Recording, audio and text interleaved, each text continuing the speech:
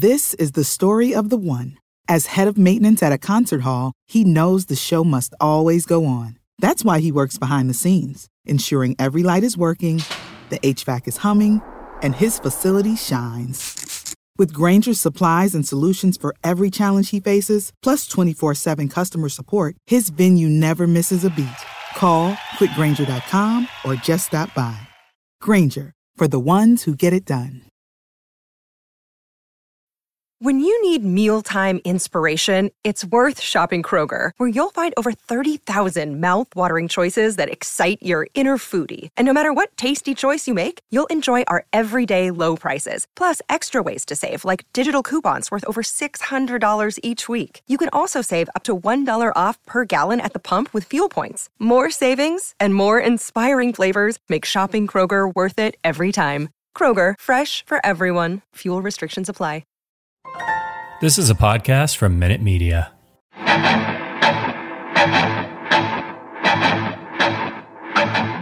Welcome to the Arrowhead Addict Podcast. Please welcome your hosts, Patrick Allen and Matt Verderam.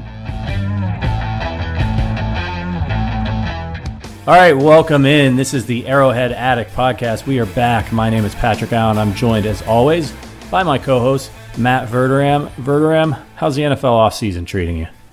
I'm really tired. You think it's the offseason. Like, man, I get to relax. Nope. We're in the middle of the franchise tag stuff, although nobody's been tagged yet because nobody knows what the hell the cap is. So we're kind of sitting there waiting. I feel like most of my life is on my phone, whether it's with people on teams, personnel, men, executives, scouts. If it's a lot of times it's agents. I feel like my phone is just getting a significant workout, but it's fun too. So I'm not complaining, but I could use a nap. Yeah, it's just and it's just going to get worse from here. Like this is the slow period.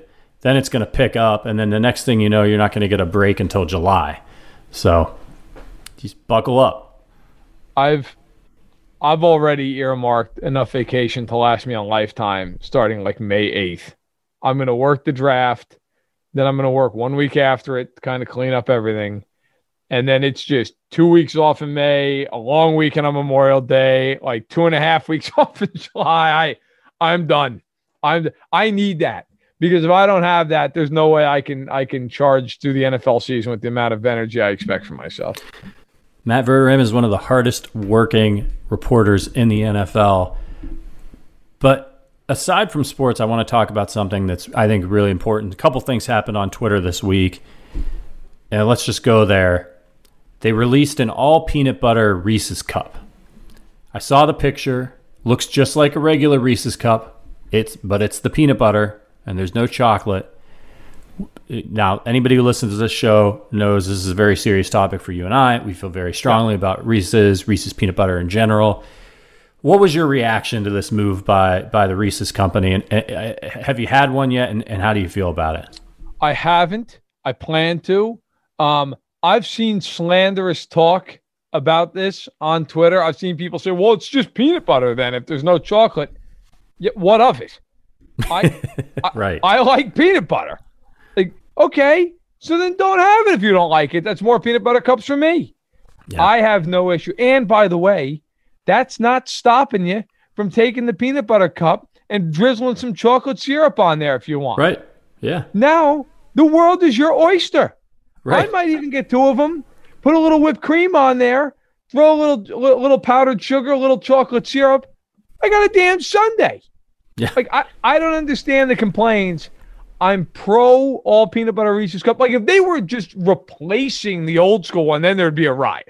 Sure. But it's an addition. So what is the problem here? It's like when they did the white chocolate peanut butter cup. Also still a big fan. Right. Yeah. I have no beef with this. I'm happy. There's more Reese's. It's all good. I think it's outrageous that anybody would call this out. You don't have to eat it. If you're, if you've got brain damage or something and you don't like, just a peanut butter cup, or fine. But let's be honest here. Just like you said, The versatility I think that it brings is really interesting. You mentioned putting whipped cream on it. What popped into my head when you were saying that was, what if I dip that sucker in marshmallow fluff? Yeah. I mean, I don't have any marshmallow fluff in the house, which may be something that needs to change, but that just seems fantastic to me. And by stripping it down to its base level, because let's be honest here, the chocolate's nice. We're here it's a peanut butter cup. Yeah. That's the point of it. So stripping it down to its base level just makes it more versatile, in my opinion. And look, again, like we both just said, if you don't like it, don't eat it. And second of all, go to hell. Yeah. I like peanut butter. I like a Reese's peanut butter cup. I'm sitting in my office, and you know what? I've got a tin on my desk, and that tin says the original Reese's milk chocolate peanut butter cup. Okay, now unfortunately there are not Reese's minis in there. I got to rectify that. But and by the way, why the hell are we not sponsored at this point by Reese's? That's bull. We got. I'll send a strongly worded letter. But regardless, look, I am all for it. Now we can save this topic for later. And in fact, this is a perfect thing. So everyone listening, listen to this segment and then send us in a review. Okay. Rate and review, please, the podcast. We appreciate when you do. We love interacting with people. What is your opinion on Easter candy? Like, are you big on Cadbury eggs? Do you hate Cadbury eggs? Peeps, thumbs up, thumbs down. Send us that in a rating and a review, and that way we'll have, Apple can have a week or so to get them all in, and that way we're not waiting until after Easter for that. But I'm curious everybody's thoughts. I will lead off. Peeps are the devil. I hate them. I think they're disgusting. They should be thrown out and burned. Thoughts on Peeps? It's a marshmallow covered in sugar. What's the problem with that? Oh, they're terrible. Oh, here's the trick with Peeps. It's a gross texture. Cadbury eggs all day. Peeps, get out. The texture, I agree with you. And here's the trick with Peeps. You got to leave them on the counter for a day and let them get stale. It changes everything about the Peep. Just if you've never done that, try this for me. Buy one Peep. And I'm sure if you don't, if you let it sit out for a day, if you still don't like it, I'm sure Maisie will eat it. But oh God, yeah. That's the trick with Peeps, is let them get stale. I think one of the greatest candies ever created, that I think it is a travesty that it only really gets trotted out around Easter, is the Cadbury cream egg. Yes. The people that slander the Cadbury cream egg should just walk into traffic. I mean, this thing is incredible. Not only the attention to detail, the chocolate's delicious, the cream filling. They even have a fake yolk in there.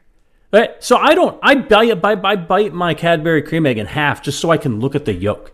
It's gorgeous. I couldn't agree more. I want a damn Cadbury egg in August. Yeah. Like, why not? Right? Yeah. But we want to hear your thoughts. Cadbury egg, Peeps, whatever else you have for around Easter time, okay, or Passover, if that's what you're observing. Look, send us in a review thoughts on the Peep, thoughts on the Cadbury egg, okay? Yes, this is the Arrowhead Addict podcast, and yes, we talk about Chiefs. But what do you think? We're one-dimensional? Yeah. Candy's a huge part of the deal. Yep. So let us know what you think, and then we'll get back into this and we'll revisit in a deeper way later on here in the month. We told you that this offseason you better expect some food talk, and eventually we're going to get some Chiefs offensive and defensive linemen on here, and then we're really going to have a party. All right. Before we get into any more, I got to talk to you guys about the sponsor of this podcast, which is Manscaped. The support for the Arrowhead Addict podcast brought to you by Manscaped. They are the best in men's below-the-waist grooming. A lot of people get uncomfortable talking about this, Verderam. Here's what Manscaped offers. They got precision-engineered tools for your family jewels. That's what it is, below-the-waist grooming. They've got a razor. It's called the Lawnmower 3.0, and it's got this ceramic blade. And it's for keeping you trimmed up down there, and so you don't cut yourself. I don't know about you. I want to have good hygiene. I don't want to cut myself when I'm shaving down there. Not fun. Fun. It would be a terrible great thing to have pain. happen. Yeah. So the Lawnmower 3.0, It's got the ceramic blade. It's got skin-safe technology. I say it every time. I don't know what that means, but I have it. I use it, and I never cut myself. And the other thing that I'm really excited about is their crop preserver. It's basically ball deodorant. And that's another thing. It's like, oh, yeah, buy deodorant. Oh, people roll their eyes when you talk about the crop preserver. You're putting deodorant on under your arms so you don't stink. Right. Why wouldn't you be putting it other places? So they've got the head over to Manscaped. We got a code for you guys. You get 20% off. A lot of you guys really supported the show last month. We heard from Manscaped. They're sticking behind us because of you guys. So if you enjoy the product, keep working with them. If you haven't had a chance to check out the product, use the code FANSIDED20. You'll get 20% off and free shipping. Again, that code is FANSIDED20. Check out their the Perfect Package 3.0. It's awesome, man. I've been subscribing to Manscaped for a while, so I didn't even get this, but you get like a pair of boxers and all this other kind of a bag for when you go on the road, all those types of things. So check it out. FANSIDED20, 20% off, free shipping, manscaped.com. Support the show, and you'll get to hear more ridiculous conversations like this from me and Verderam. All right, if that didn't get you hungry, I got one more food thing before we get to our guest today. And that is, you and I saw this on Twitter. We were talking about it yesterday. There's a pizza chain out there. I forget where it's at. And they released they're calling it, for copyright reasons, Fruity Loops Pizza. But it's a Fruit Loops pizza, dessert pizza. Yeah. This thing's got like regular pizza crust. It's got a sugary cream cheese sauce, Fruit Loops, and mozzarella cheese. That's what really threw me off. Thoughts on dessert pizza, Verderam? All right, so now I was pro Reese's. This is an abomination. I'm sorry. Look, I love Fruit Loops. I love pizza. Some things are a beautiful marriage, like spaghetti and meatballs. Some things are immediately destined for divorce, like any Kardashian. This needs to be a divorce. This cannot stand. I love it. It's a beautiful thing, separate. Together, no good. Can't have that. I like my pizza is pizza. My Fruit Loops is Fruit Loops. Let's not go too crazy here. I used to work at Pizza Hut in high school, and me and the manager at the time, who was another young guy in college, we made our own dessert pizzas for fun because it was such a boring job. And Pizza Hut's listening to this; they're probably never going to sponsor us. We sold a couple of them to customers. Like we just we went over to the dollar store and picked up some Twix and stuff and put them on a pizza crust and a couple people bought them. They bought them from us. I remember probably was against the law for me to do that. Yeah. Probably could go to jail for that. Just making my own food for a company, but what are you going to do? All right, listen, we've got a great guest for you guys today.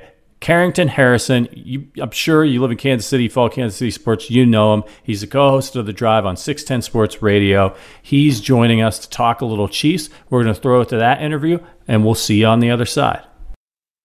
All right, welcome in. This is the Arrowhead Addict Podcast. We are joined by a very special guest today.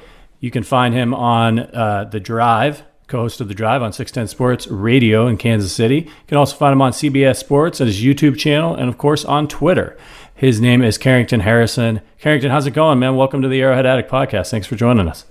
I'm excited to be on here. I know there's not a whole lot of Chiefs news per se, but we're, 11 days away from the league year starting, so there certainly is a lot of news with Kansas City and also the rest of the league. Yeah, it's that time of year where things slow down a little bit. But you know what? I'm excited. I think, as you said, new league year is coming, and this is a different kind of offseason for the Chiefs than what we dealt with last year, where we knew they were going to run it back. We knew we were going to see most of the same team coming back. So I got one. I don't want to dwell too much on the Super Bowl. It's too painful. But I have one Super Bowl question for you, and that is, most fans, I think, put the loss on the offensive line. That's what we hear everybody talking about. Fix the offensive line. You can't bring up any free agent at any other position. On Twitter, you get guys in your comments, hey, can he play tackle? But how much of the loss do you put on Andy Reid's game plan? That's actually been a fight that we've had on the show over the last couple of weeks, because I do think that the blame is evenly dispersed. Like, what happened in the Super Bowl, it's tough for me to lay at the feet of Mike Rimmers. I'm not saying that Rimmers wasn't a part of why they lost the game. He obviously was, and I would say the offensive line was the biggest reason why they lost. But you guys follow the media as closely as I do. For the 2 weeks after the Super Bowl, Devin White was telling anybody that will listen, hey, we completely outcoached the Kansas City Chiefs. That's a major problem. I also think their inability to get pass rush on Tom Brady was also a major problem in the game. The Chiefs just got beat in all facets of the game. So I think maybe it's easier to say, well, if we had Eric Fisher, that we had lost. Eric Fisher isn't the difference between losing 31-9, the way that the Chiefs got beat. That I think, kind of going to what you said to open this is the first time probably in like 18 months that the Chiefs seem somewhat vulnerable. I still think they're the best team in the NFL, but I think it's impossible if you're the rest of the league to watch the Super Bowl and then going into the season not feel like you have a better chance of beating Kansas City than you did at any point this past season. You know, I think that's actually a really interesting point, because I look at the Super Bowl and just say kind of what you just surmised, which is they just got beat. Like, you could sit there and point at this or point at that. They got outplayed, soup to nuts, the entire game. And a lot of it, too, was self-inflicted. 2 drop touchdown passes, a lot of penalties. I mean, that game early, they get the goal line stand. Maybe they can get some momentum there. Then they drop a pass, a shank, a punt, whatever. We all know how it goes. But you also said you still think they're the best team in football. And that actually leads perfectly into what I was going to ask you, which is, do you still see them as the clear favorite heading into 2021? Because in Vegas, they're prohibitive favorites to win the Super Bowl now for the second straight year. I look at the AFC personally, and I say, all right, you got Buffalo, maybe you got Baltimore, depending on how you see Lamar. But I personally look at the Chiefs and say, I don't see anybody in the AFC, even if they have a good offseason, who's going to clearly be right there with the Chiefs. Do you feel that way? And if you don't feel that way, who do you see as a team that might challenge them? To kind of answer the first part first, I think football happened to the Chiefs, and football hadn't happened to the Chiefs in 18 months, where you talk about just getting beat kind of on all facets of it. It's kind of like a basketball team that just doesn't shoot well, gets into early foul trouble, and you're like, hey, it just wasn't our night. It just had been Kansas City's night so many times in a row. It's kind of like the theory of playing craps. I don't know if you guys play craps. I don't care how hot the table is. Eventually, the 7 is coming at some point, and the Chiefs just hit the 7. I think it's difficult to say what you said about the AFC without knowing what the moves the other team make, because every offseason, there's going to be one team like Kansas City did a couple of years ago. They make their Frank Clark move. They make their Tyrann Mathieu move. And you're thinking to yourself, all right, this is a legit Super Bowl team. They were almost there. They were at the doorstep, but they've made these moves to get themselves over the hump. I still think Kansas City is the best team in the AFC. I still think they're the best team in the NFL, but also not many teams have improved. You can't really improve until March 15th. So let me see who improves. I think Buffalo is right there. I think Indy is right there. I still think Kansas City is better than them, but let's see what major moves happen. Let's see where Odell Beckham goes. If you're looking at a guy like Odell Beckham, who I think is going to be traded this offseason, if he goes to it on those teams, do we look at them as being the best team in the AFC? The Jets. They got 2 first-round picks. Who knows where Deshaun Watson's going to go? Who knows what's going to happen with Russell Wilson? I just think we need to at least get through the first 14 days of free agency and sort of assess the major moves before we, I think, kind of pencil where the Chiefs are yet. No, fair enough. I think that's a reasonable take.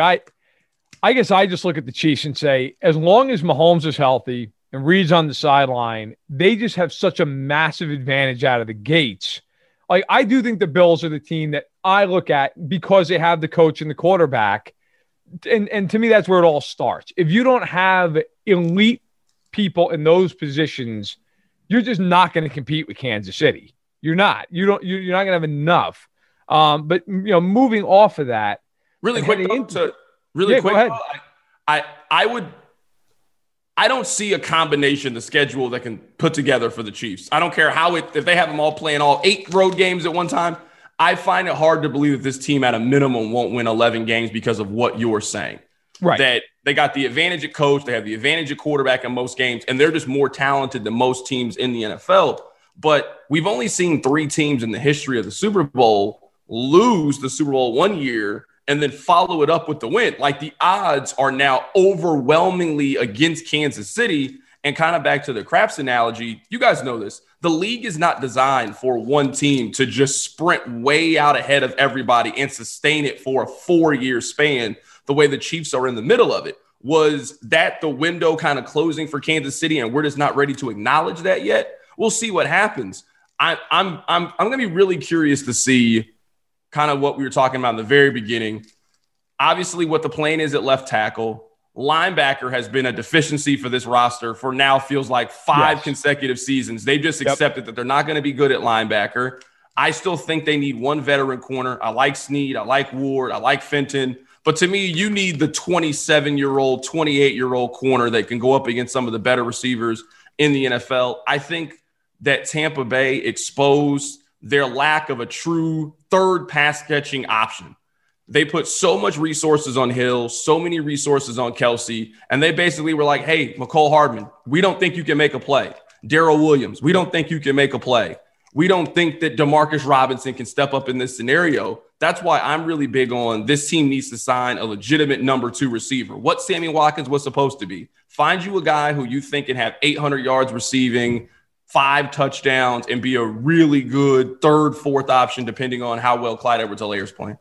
I couldn't agree more. I talked on this podcast after the AFC title game. I said, look, that game was great against Buffalo. Everything went well. Everything you wanted to happen happened. But the third leading receiver on the Chiefs in that game had 22 yards. Like, it was Kelsey and it was Hill, and it was literally nobody else. They won that game because Buffalo just could not handle those top 2 guys. Well, the Super Bowl, that was different. Kelsey played well. Hill did nothing, and the rest of that team couldn't compete with the injuries that it had up front. But I want to ask you quickly, now we're heading into free agency, right? As we record this, we are 11 days from the tampering period, which is essentially when free agency opens up. What would be your plan? We know the Chiefs have some cap issues, although they can move some money around Mahomes. They could even do it with Kelsey or Jones if they wanted to. They could extend Honey Badger. The Chiefs under Brett Veach have been aggressive. They have gone after the big name. How do you see them navigating this all season? Do you think they try to do that again, even with cap challenges, or do you think they're forced into changing that approach a little bit? I think they're going to be able to do very simple things to change the cap. Tyrann Mathieu extension can create cap space very easily for this team. Figuring out what the plan is for Eric Fisher next year coming off the Achilles injury, very easy way. Restructuring Frank Clark's contract, very easy way, I think, to create some cap space for this team. I think when it comes to offensive line, I think we know what their plan is at offensive line. I really don't think that they're going to spend exorbitant amount of resources this year in the draft on the offensive line. They've only drafted 3 offensive linemen the last 5 years. This team doesn't draft linemen. They find the veteran Kelechi Osemele, the Rimmers, the Wisniewskis, and they sign them to 1-year, $2 million deals because their flexibility, they're veterans, and they can play multiple positions on the offensive line. So I think that's going to be the plan to fill the holes up front. I do expect them to – I wouldn't be shocked if Veach pulls another one of those Veach specials where he trades their 5th-round pick to go get a former 1st or 2nd-round pick, kind of like what he did with Darren Lee, to play linebacker for this team this season, and that's the way that they fill that hole. I do think they're going to pick a wide receiver in free agency. There's just so many out there that you guys know. The market's just not everybody's getting paid this offseason. With COVID, the cap's not going to rise to the way that we're talking about. Sure, they're not signing Allen Robinson or Kenny Galladay or guys at the top, but a guy like Curtis Samuel. Could Curtis Samuel sign a 2-year, $20 million deal? The same way we saw Robbie Anderson sign one last season with Carolina. Like, that contract's going to be out there for Kansas City. And I think Veach has always made it a point where they've given Mahomes anything he's wanted. They gave him Sammy Watkins when that wasn't a perceived need. The first-round pick that Brett Veach had, they drafted a running back in the 1st round. They have always sided with giving Pat more help. So I expect them to do that this year in free agency. Yeah, I think it'll be interesting to see. I think he'd also like somebody who can block for him. So I think he says after running a 500 yards or whatever he did during the Super Bowl, absolutely incredible. Speaking of the quarterback position, a position for the Chiefs that a lot of fans probably don't spend a lot of time thinking about, but they should, is the backup quarterback position. Now, Alex Smith just got released by the Washington football team. Is he a guy you'd like to see return to Kansas City in a backup role? I don't think this is going to be a good answer for you guys. I don't really care, because if you get to the point of that person's your backup quarterback, you ain't winning the Super Bowl if that person has to play for a prolonged period anyway. So that's one of the positions on the field that whoever Andy thinks is the best option for him, I'm cool with. It could be Alex Smith. It could be Matt Moore. It could be Chad Henne. It could be Matt Verderame. It doesn't matter to me. it could be any of those people. As long as Andy tells me that they can run the offense and they're capable, and let's say that they could come in for a 2-game stretch and you could go 1-1 in that 2-game stretch like we saw whenever Mahomes got injured, I'm cool with whatever they decide to do with backup quarterback. Would it be a nice story arc for Alex Smith to come back? Sure, but if they had Chad Henne as their backup quarterback, that's perfectly fine with me. I'd like to see Alex get a ring. So if he came back to Kansas City, I think it's like getting a coach. You're getting another coach in the building, somebody who helped mentor Patrick Mahomes, and then maybe if he's lucky, he gets a ring with the team. But yeah, I don't want to see him step on the field, and don't sleep on Matt Verderame. He's sneaky athletic. I don't know if he picks up that first down against the Browns, but what do you think, Verderame? If I had scrambled on 3rd and 4th down, they would have just given me last rites on the 50. So you're not beating Henne in a 40. God, no. I don't think people understand. Like, you get that guy at the bar who's like, I could have done that. Yeah, no, bro. No, you couldn't have. Like, you don't understand. Yeah. Take the worst NFL player and put him against Joe Blow, and the guy looks like Jerry Rice on steroids. People have no idea, if they haven't been near these guys, what you're dealing with. Carrington, thank you for joining us. You just kind of released like a clothing line, right? Called Protect Your Garments. Can you tell us a little bit about that? Some pretty terrific looking hoodies on there. Yeah. So basically it kind of started as this like running joke on Twitter where, like your wife or your girlfriend will like steal your hoodie. Like she'll say, hey, I got to walk the dog. And then you'll give her the hoodie, and then the hoodie, you just never see it again. It magically escapes. And honestly, what really started it was, so Jackson Mahomes, Patrick's brother, he had his own hoodie line. And I'm like, if Jackson Mahomes can have his own hoodies and people are buying them, why can't I have my own hoodies and people buy them? So that was kind of the genesis of it, of what got me to do it. But it's been kind of fun. It's been new. It's been challenging. So yeah, protectyourgarments.com. Go in there and buy a hoodie. We even got ones about Matt Verderame's athletic ability. So that's actually going to be the next hoodie that we're going to drop, his ability. That's fantastic. I will peddle that nonstop. Did you come up with the designs on your own, or did you work with somebody on that? Oh, I worked with a couple people on it. I'm kind of, how they say like your backup quarterback is like your coach, but like he couldn't physically do it, but he can like communicate the ideas to other people. That's who I am. I'm basically Jim Harbaugh. I'm John Harbaugh. Like I couldn't do it at a high level, but I can at least tell you how I think it should look. I got it. Yeah, it makes sense. I'm the same way. I can't draw a straight line with a ruler, so I'm not designing any unless it's stick figures. If someone's into a stick figure hoodie, maybe I could get that done. Carrington, thank you so much for joining us. Where can folks find you on Twitter, and when can they listen to you on 610 Sports Radio? You can follow me on Twitter, C.Harrison. You can follow me on YouTube, also the same, C.Harrison. I am on 610 Sports Radio every day from 2 to 6. I host on CBS Sports Radio every Saturday from 5 to 9 Central Standard Time. Verderame comes on there with me sometimes. I always feel bad bothering him on a Saturday because it's like 6:30, and I'm like, hey, let's talk football. I don't know what he's doing. He's spending time with his family. He could be doing all this other stuff, but Matt comes on there sometimes and we talk NFL. I love coming on, man. Anytime. At that point, look, my wife, she loves to go to bed early. She's in bed by like 9. My daughter's asleep by 8. So after that, I'm wide open. I am wide open. I'm always happy to go on and talk shop. He'll do it. He took a radio hit once in the middle of the recording of this podcast. That's a true story. I just had to sit here like an idiot. It was 12:30 in the morning. It was late. It was good. It's good to know where your priorities are, Verderame. Carrington, thank you so much for joining the show. And we'll have to catch up later once we get into this free agency frenzy and see what you think about the moves the Chiefs are making. Appreciate you joining us. Absolutely. I'm happy to come on whenever you guys need me. All right. Welcome back in. That was a really fun conversation with Carrington. He hasn't been on the podcast before, but he's been over at 610 Sports forever. He's on CBS Radio. Always great insight on the Chiefs. And pretty cool about that clothing line. I gotta get one of those hoodies. The way that he explained it about how your girlfriend or your wife steals them, that is absolutely true. Oh, it's definitely true. You know how many hoodies I lost in high school to girlfriends who grew to hate me? Which, I mean, look, fair enough, right? Right. But I had a Notre Dame sweatshirt, a hoodie, that I loved. and I'm not going to throw her under the bus by naming names, and she's not listening, believe me, but took the damn hoodie, and after we broke up, she burned it. And I'll tell you what. Burned it. I didn't even do anything wrong. It wasn't like I cheated or something. It wasn't as though like I was a terrible boyfriend. I'm not saying I was boyfriend of the year material, but like I was not 16. I was a good guy. I wasn't, I wasn't doing anything out of line by any stretch. We broke up. I'll tell you why we broke up, because our parents were nuts. That's why we broke up. And she burned the damn thing. And to this day, she owes me a $50 hoodie. Did she record it? Did she send you they're just tell you? We had a mutual friend who told me about it. But I was pissed. I was real pissed. I got even. In a way I can't talk about on a podcast, but I did get even. But I still want a $50 hoodie. That sounds a little ominous. You might want to clarify there was nothing nefarious about the way that you got even. No, nothing. No. People these days, they'll come for you, Verderame. They're coming for you.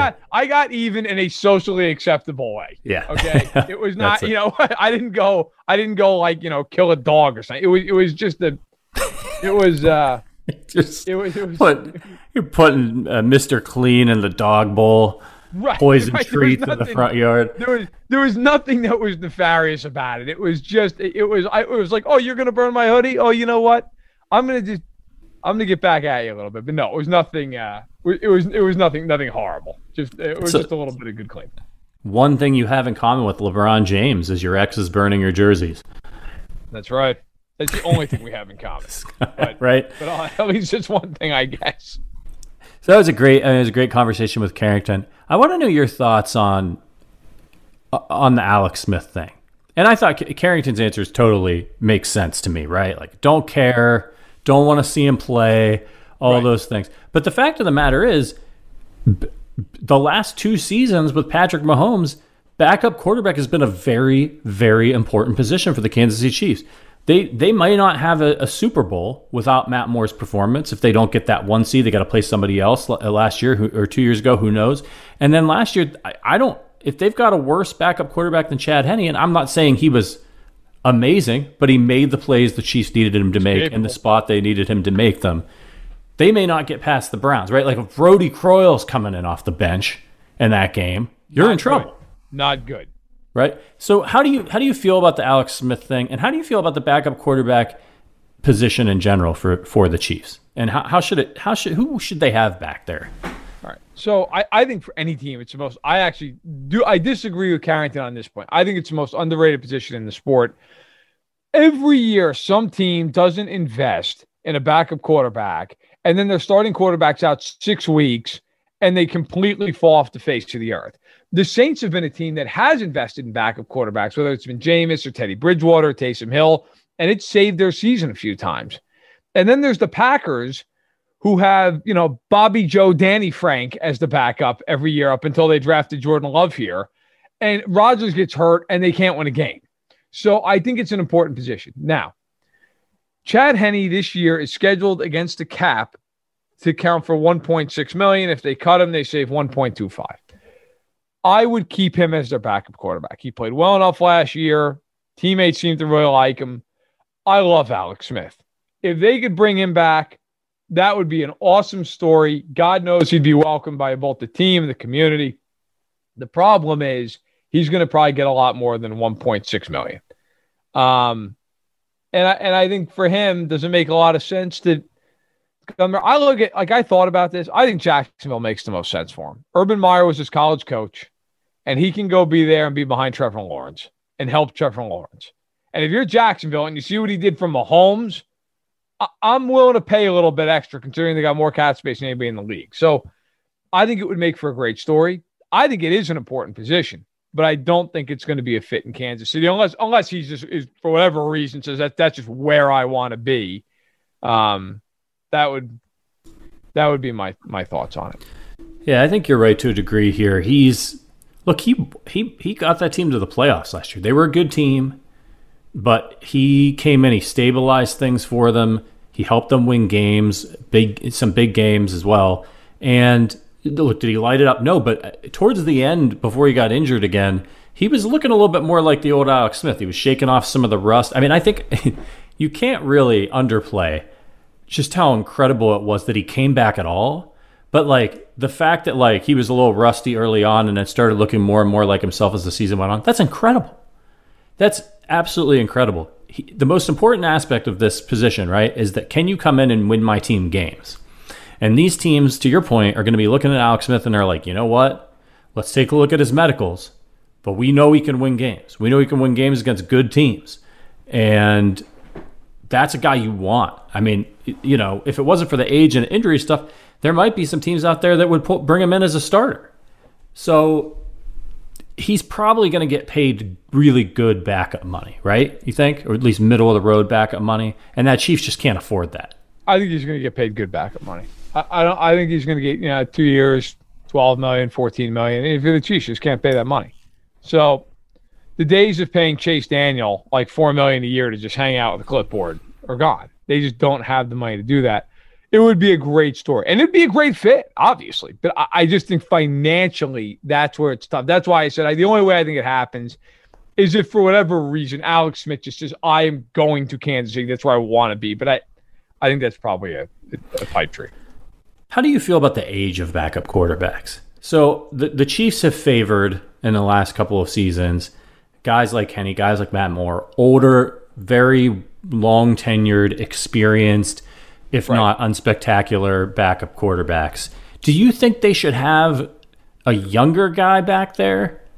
Or is this the right way to go? Is to find a bargain, somebody with a lot of experience who nobody really wants to pay anymore, but they could come in and play and help you out in a tight spot? Or do you think they should have a younger guy?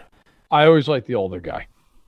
Now, I like a younger guy if your quarterback is 39 years old and maybe you're trying to groom somebody. But for the Chiefs, like Mahomes is going to be there for the next 15 years. So you're not grooming anybody. I want somebody who's been through the battles, who can – like I will tell you right now, I think that one of the biggest reasons that they were able to survive that game against Cleveland with Henny was Henny's been in the league for like 12 years. Now, that was the first time he played in a playoff game, but like he's been in these games. He's been against good teams. He's been in these – like – I think it matters that even though maybe he hadn't played in a playoff game, Chad Henne's been around. Like that moment wasn't going to be overwhelming. Where if that's a kid, that kid might be absolutely terrified in that spot. Like I think that's if you're the Chiefs, Matt Moore is another example. When Matt Moore came in, Matt Moore earned that ring and then some. Like he just steadied the ship. They played well. They won 2 of the 3 games that he was primarily responsible for, and they won the Super Bowl. Like I think if you're the Chiefs, you always want the guy behind Mahomes who you know can come in and just be competent. And you don't know that with a young kid. You know that with a veteran guy. I know that like if they signed Ryan Fitzpatrick, I know Ryan Fitzpatrick's going to come in and be competent. Like I don't know that about third-round rookie guy. You know, he might be great. He might also be an atrocious player, and then you're sunk. There's a mentality thing there too, right? Like the young guy, he gets called in. He's like, "Oh my God, I'm stepping in for Patrick Mahomes." The Kansas City Chiefs, like, we have the Super Bowl. It's Super Bowl or bust for us. This is a chance for me to like. They've got their whole career ahead of them, and so all the things that are going through their heads in that spot are there's more happening for that person than a guy like Kenny, a guy like Matt Moore, who's like, "I'm not even supposed to be here." Like, I'm not surprised by this, right? Like Matt Moore, Chad Henne, they know like, hey, look, if I play well in this game, I'm going to end up the quarterback of the Dallas Cowboys. That's not going to happen, right? Like their starting days are over. They know it. So they're coming in thinking, hey, I've got a job to do here. My job is to manage this game, help the team win, make a play if I have to, and not screw anything up. And I think it's just hard for a young guy to have that mentality because they have their whole career ahead of them and they don't know how many chances they're going to get. Henne, he knows it's over. Like he's not going to be a starter anywhere. It's not happening, right? He's banking some money and living the last few years of his NFL dream. And the best thing that he can do is just come in and take care of business. I think you're absolutely right. So I think we'll probably see the Chiefs continue to go that route with the older, cheap veteran who they can hopefully rely on in a tight spot. Maybe they'll have a third-string developmental guy on the practice squad just to have some youth there if they need it, but you don't want to see that guy ever take the field. No, you do not. No. If you're the Chiefs, that guy, you're happy to pay him to just stand around and stuff on Sundays. Right. All right. So Brett Veach talked earlier in the week, and he spoke to the media and talked about the offensive line. And you and I have been talking about Eric Fisher and coming off these injuries, the Achilles, and thinking, okay, we'll see him maybe by midseason. Chiefs can't rely on him. Maybe they go and they draft a tackle or Lucas Niang. Right. Veach comes out and he says, yeah, not only do we expect Eric Fisher back by training camp in mid-August, we think we'll get Mitchell Schwartz back too.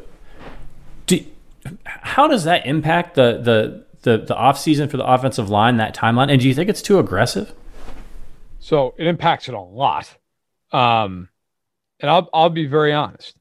I think it's way too aggressive. And I think it's going to bite them in the ass.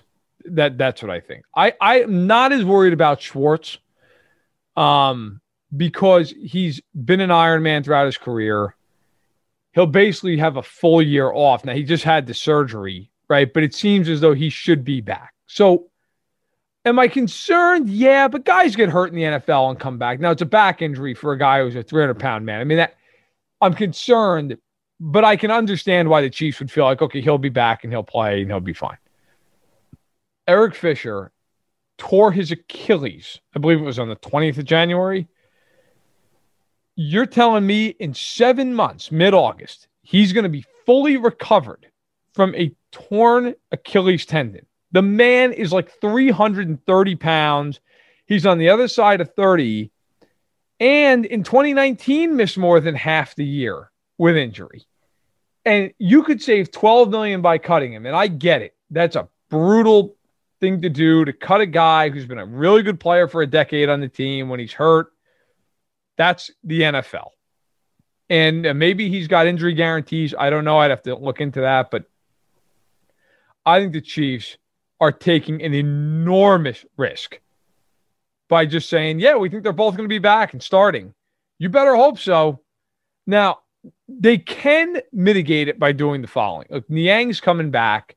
Okay, he's essentially going to be a rookie this year. He played right tackle mostly at TCU, but he's probably going to serve as a swing for them. Now, they could have him bring back Remmers on the cheap. Everybody's going to go, oh, God, Mike Remmers is Super Bowl. Look, Mike Remmers was fine all year long until he got moved to left tackle in the Super Bowl. Okay, Mike Remmers is fine. If he's a backup guard tackle, he's a good player to have in your team. They could bring him back cheap. They could also still, by the way, draft a tackle in the first round.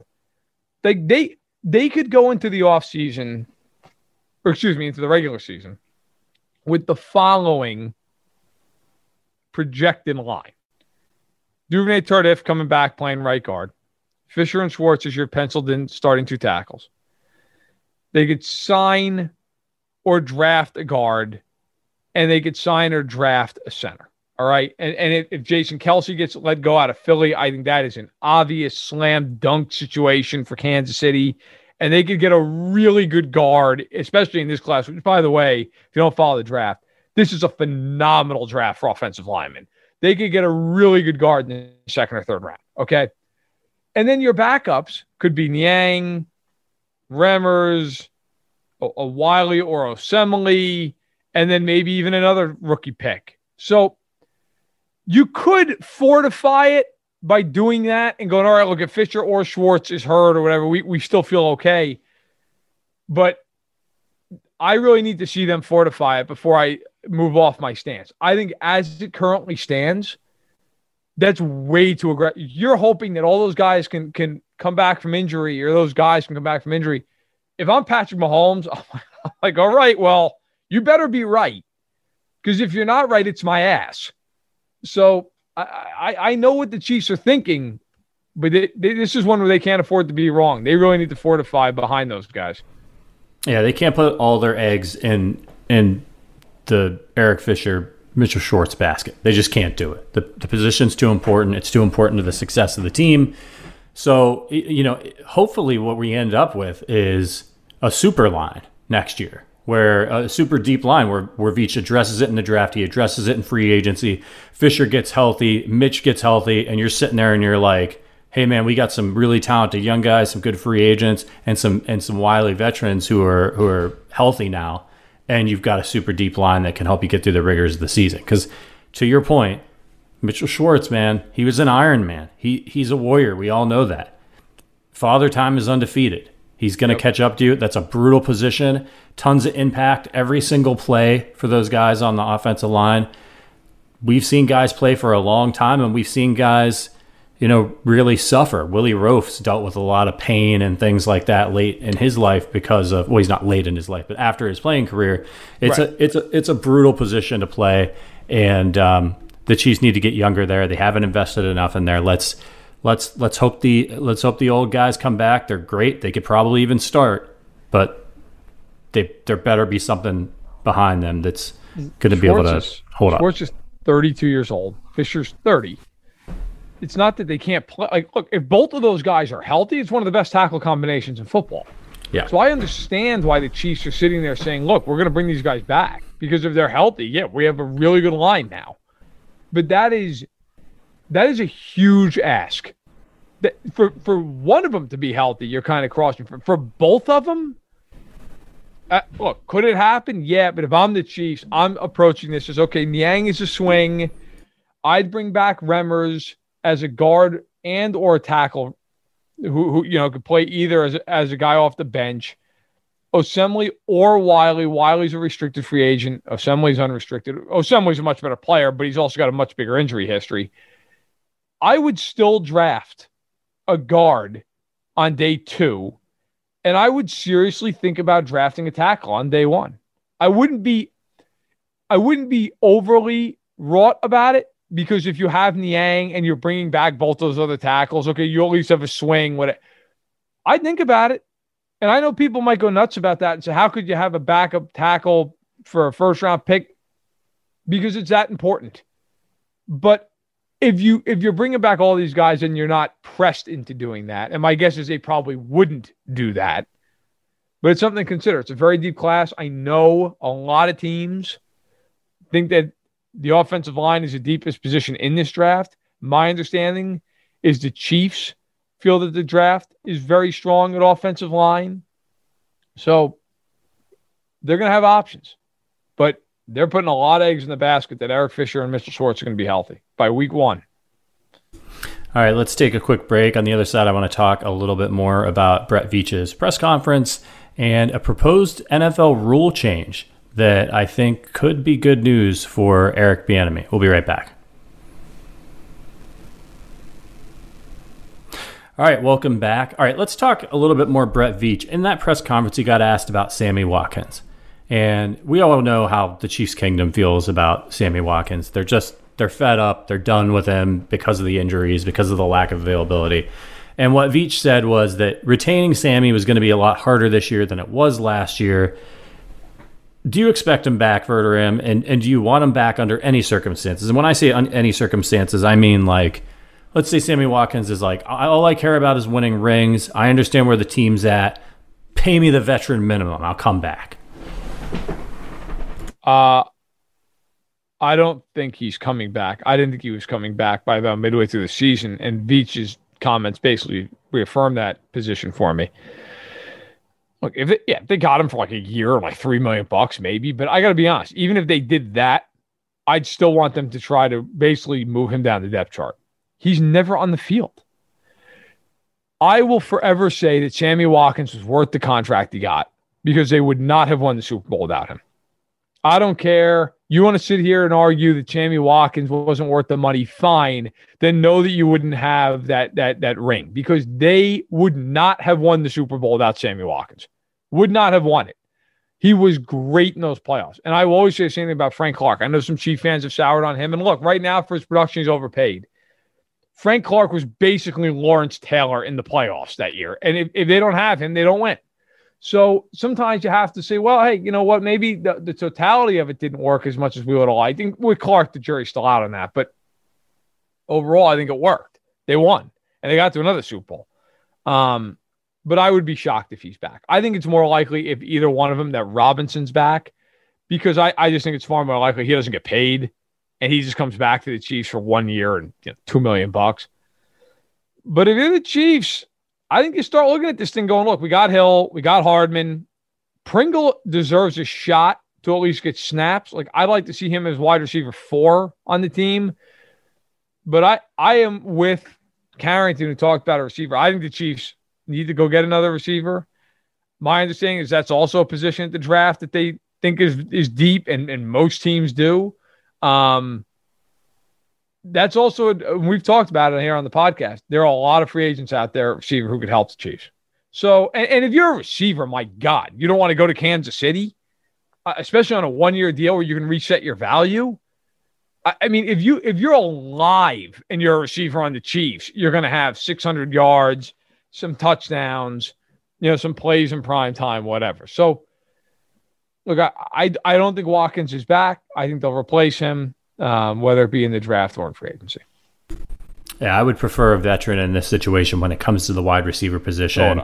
Young guys are great, but you can develop them. Get somebody who is a proven NFL talent in there and can really cause problems for defenses and take advantage of the fact that they're going to be getting a lot of one-on-one looks on the Chiefs. Okay, I saw a report on arrowheadaddict.com from Matt Connor. He didn't report it necessarily, but he passed it along to all of y'all. The Chiefs met with cornerback out of Northwestern, Greg Newsome II. He's a potential first-round talent here. Would you consider that a luxury pick for the Chiefs at the end of the first round? No. It's a good question, though. I could see the question. So they might lose Breeland this offseason. They have Ward, they have Fenton, they have Snead. I know from talking to people around the Chiefs that while they love Snead inside, they view him long-term as an outside corner. Ward is an outside boundary corner. Fenton's a slot guy. They also have DeAndre Baker, who before he got hurt, they absolutely planned on him coming in and competing for a starting job this training camp. So you could sit there and say, well, they got a lot of guys at corner. Do they really need it? Well, it's a passing league. Ward is a restricted free agent. He'll be back, but he's restricted. I think if you're the Chiefs, if you can get a good corner, I think you do it, provided the board falls that way. Like, do I think it's the biggest area need? No, I think edge is a bigger need, although that is the one position I think they will look at in free agency. I would even argue receiver 2 is a bigger need. Like right now, CBS Sports, they do a nice job. They put out a new, Josh Edwards did it, give him credit, a new mock draft, 3-round mock draft. If you go through and look at the mock, there's a lot of corners early, okay? He's got Patrick Surtain going 9th to Denver. Caleb Fairley out of Virginia Tech going 10th to Dallas. All right, you keep going down, and you see a lot of names start popping up. Tyson Campbell out of Georgia, picked 19th to Washington. All right, so you've already got 3 corners there in the top 20. And then he actually has the Chiefs taking a corner, Aaron Robinson, out of UCF, who, by the way, we're going to be doing a little work with Aaron Robinson over at Fansided. So keep an eye out for that. But he's somebody who he sees, he's somebody who could be a late first-round pick. Transferred out of Alabama to Central Florida, but a really big guy, 6'1", 195, so on and so forth. My point is, okay, and then in this mock draft, he's got another corner going 34th, 39th. Newsome, 42 to the Giants. Asante Samuel Jr., who I just wrote extensively about in Stacking the Box. I hope you checked out the column on Monday. I interviewed him. Great kid. Had a great story about him and Antonio Brown. Had him going 43. Elijah Moore, corner going 45. Okay, enough's enough. But my point is there are a lot of corners in this draft who are seen as potential top 50 picks. If the Chiefs want to take one of those guys, I'm all for it. But I think you're looking at corner, edge, tackle, interior line, receiver in the first round. I don't think they value linebacker enough to take one in the first round. I think one of those 5 spots, tackle, interior, receiver, corner, and edge. And, of course, free agency will kind of help us determine a little bit of that too. But I think those are the spots you're looking at right now. It's going to be a very exciting draft. I was thinking about how you just never want to be picking at 31. Like, is that the worst place to be picking in the NFL draft? You know, like if you're picking 1, it means you're terrible, right? But at least you're getting an exciting player. 31 is just, you can still get good value there, of course, but you know what it means, right? Look, man, you always want to be picking 32. But I went through a lot of years where the Chiefs were picking 10th, 6th, 5th, 1st, 3rd, Tyson Jackson. I'm all for, listen, I want to be picking 32nd, but 31st, that's a hell of a lot better than picking 3rd, okay? Because for one, it's cool, hey, we're picking 3rd, yay. Yeah, great. That's because you went 4-12. You suck. Right. I'm all for, give me 14-2 and a shot at the ring every year. Yeah, amen to that. Okay, so the Bills proposed a rule change barring coaching interviews until after the conference title games and head coaching hires until after the Super Bowl.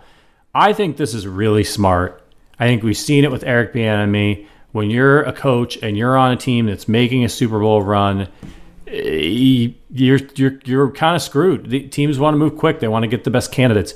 Do you think that this is fair? Do you like the rule? And do you think we'll see maybe fewer head coach firings in season because of a rule like this if it passes? Interesting. Potentially. Look, I think this rule absolutely should pass. Teams should wait. Now, here's going to be the argument teams are going to have against it. If your team doesn't make the playoffs, and obviously firing your coach, probably the case, you want to fill out that spot as quick as possible because Senior Bowl is right after the AFC and NFC title games. Combine is in late February. That's a quick turnaround. You want to get your board together. You want to get everything rolling. And so I get it. There are going to be teams that say, hey, come on, we don't want to be waiting till the middle of February here to hire a head coach.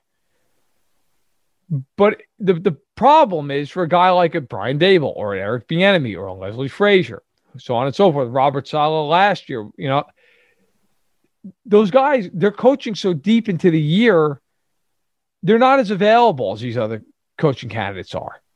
And it hurts them. It hurts them that their team is succeeding. So I actually would like to see that rule get implemented. I think it would be a good rule. It would be a good change, and teams will adjust and figure it out. Okay, last topic I want to hit here before we get out of here.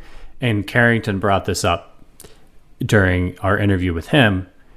It was Devin White of the Bucs talking about how the Chiefs weren't a physical team. The offense is gimmicky. And I think that's a really interesting comment.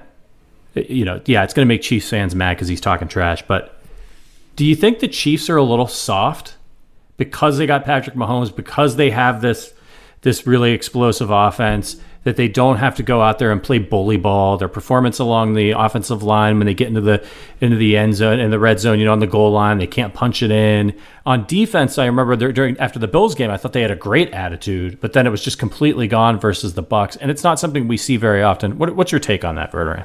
All right. So I hate this stuff with soft. Nobody in the NFL is soft.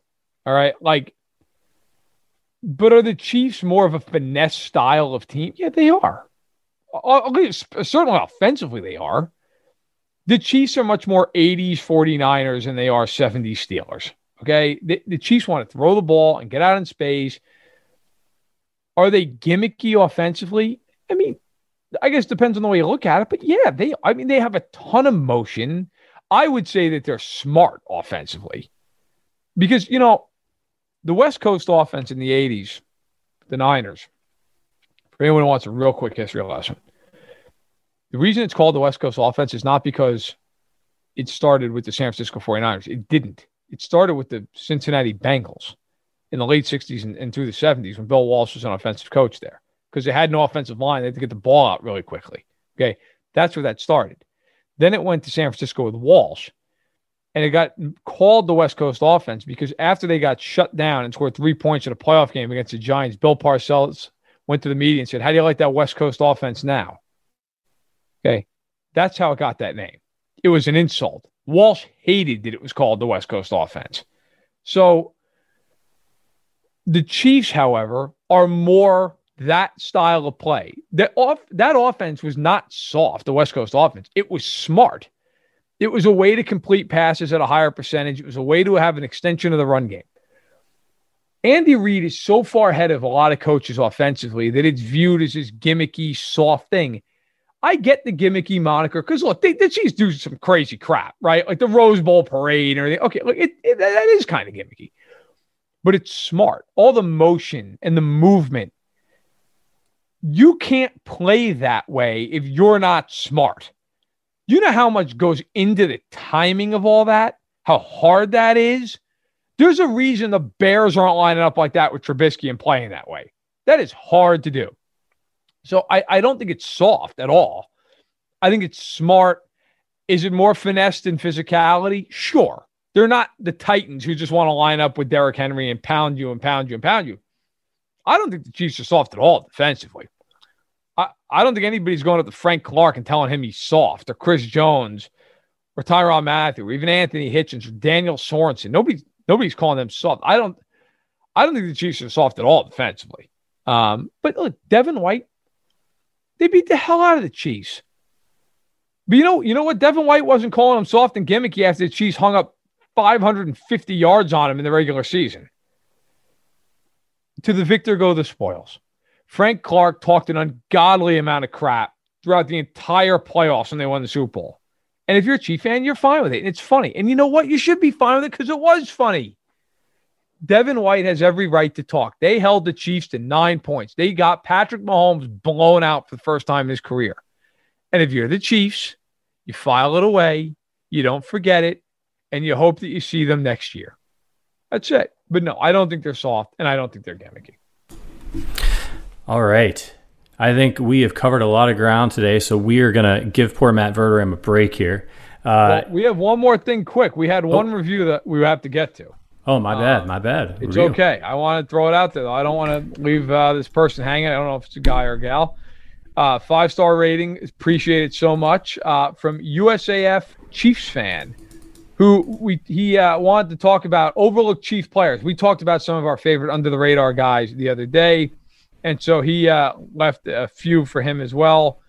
First off, he says, looking forward to listening to the offseason takes and what the Chiefs will do in the draft and in free agency. You guys are always a must listen for all things Chiefs. Do the Chiefs take a viable backup at tight end if Kelce goes down? Or do you think they should draft one? Or is there one who's hitting the market? And then he also listed out 4 underrated guys who he appreciates. And I think these are all great picks and all 90s guys. So I'm guessing this individual is probably about our age. Has Kimball Anders, Dave Zott, James Hasty, and Donnie Edwards. And then at the end, he says, Matt, Tony Richardson, and Dan Salimillo were on my initial list while listening to the podcast. So thank you so much for the rating and the review. Really appreciate it. Again, don't forget, want to hear about Peeps, Cadbury eggs, Easter, Passover candy, hit us up on there. Let us know. But to answer the question quickly, Chiefs have invested so much in Kelce. I think you're going to see a lot of that same, bringing a guy on a 1-year deal. They just can't invest a lot of money there. I could see, I can tell you this, like the class, the tight end class in the draft is awful. I know that most NFL teams have that as basically Kyle Pitts of Florida is going to be a top 10 pick, and then nobody else who's worth taking. So if the Chiefs are going to do anything, I think it would be a smaller signing in free agency. Who that would be, I don't know. I don't know. But I think the Chiefs could maybe, a guy like a Ricky Seals-Jones type, that kind of a signing. I think that's probably the way they address it. If Kelce goes down, there's no replacing him anyway. So I don't think they'll invest a ton of resources, but it's a good question because Kelce, as great as he is on the other side of 30, and he's still playing better than he's ever played. And knock on wood, he's been extremely durable. But yeah, it's always something to think about. But thank you for the review and the rating. Really appreciate it. Kyle Rudolph got released. He did. The Vikings. He did. Could be, I don't know if he still wants to play somebody you could look at. Yeah, he'll have a market, but it's not a great year to need a tight end. Hunter Henry's the big name. After that, it falls off. I mean, you're right with Rudolph. It's a good point, but man, there's not a lot of guys. There's Gerald Everett is a guy from the Rams, just to try to, I'm trying to give a real good answer here, considering it was so nice to leave a review. Everett's an interesting guy. He comes off his rookie contract. He's only 26, put 4 years with the Rams. Last year was his best year. He's gotten incrementally better every single year. Like, you start out 2017, his rookie year, 16 catches, then 33, then 37, then 41. Then you look at his yardage totals, 244, 320, 408, 417. He's got 8 career touchdowns. I actually, and he's 6'3", 240. I think Gerald Everett would be a really nice signing for the Chiefs. A really nice signing. So actually, if I had my druthers, that's who I would go out and get if I was Kansas City, if they can afford him. I think Everett would be a great fit for Kansas City. They'd like to have somebody who can catch the ball, who can slide into that Kelce role if they need to. Nobody's going to replace Travis Kelce, obviously, but you'd like to have, not as steep a drop-off. You don't want some stone hands person out there if Travis Kelce goes down. All right. Thank you for the reviews. You guys are the best. If you want to hear your review or your question asked on the podcast, head over to Apple Podcasts, leave us a 5-star review, leave us a question and a written review over there, and we will hit you up on the podcast.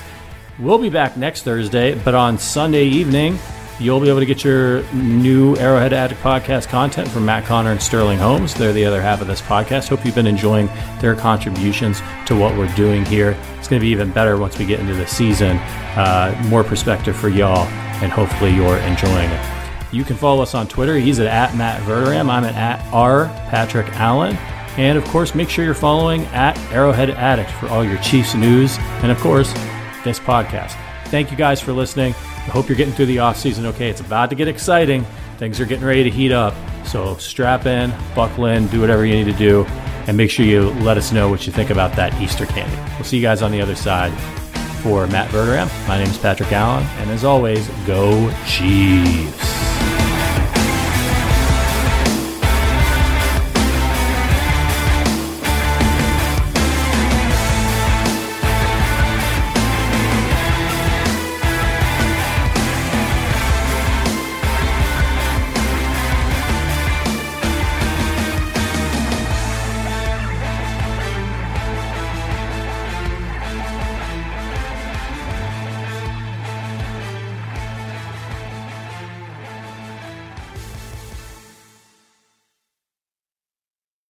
This is the story of the one.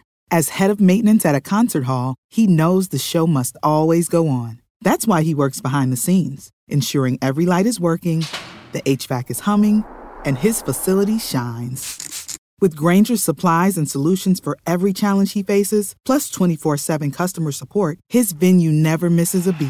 Call quickgrainger.com or just stop by. Grainger, for the ones who get it done. When you need mealtime inspiration, it's worth shopping Kroger, where you'll find over 30,000 mouth-watering choices that excite your inner foodie. And no matter what tasty choice you make, you'll enjoy our everyday low prices, plus extra ways to save, like digital coupons worth over $600 each week. You can also save up to $1 off per gallon at the pump with fuel points. More savings and more inspiring flavors make shopping Kroger worth it every time. Kroger, fresh for everyone. Fuel restrictions apply.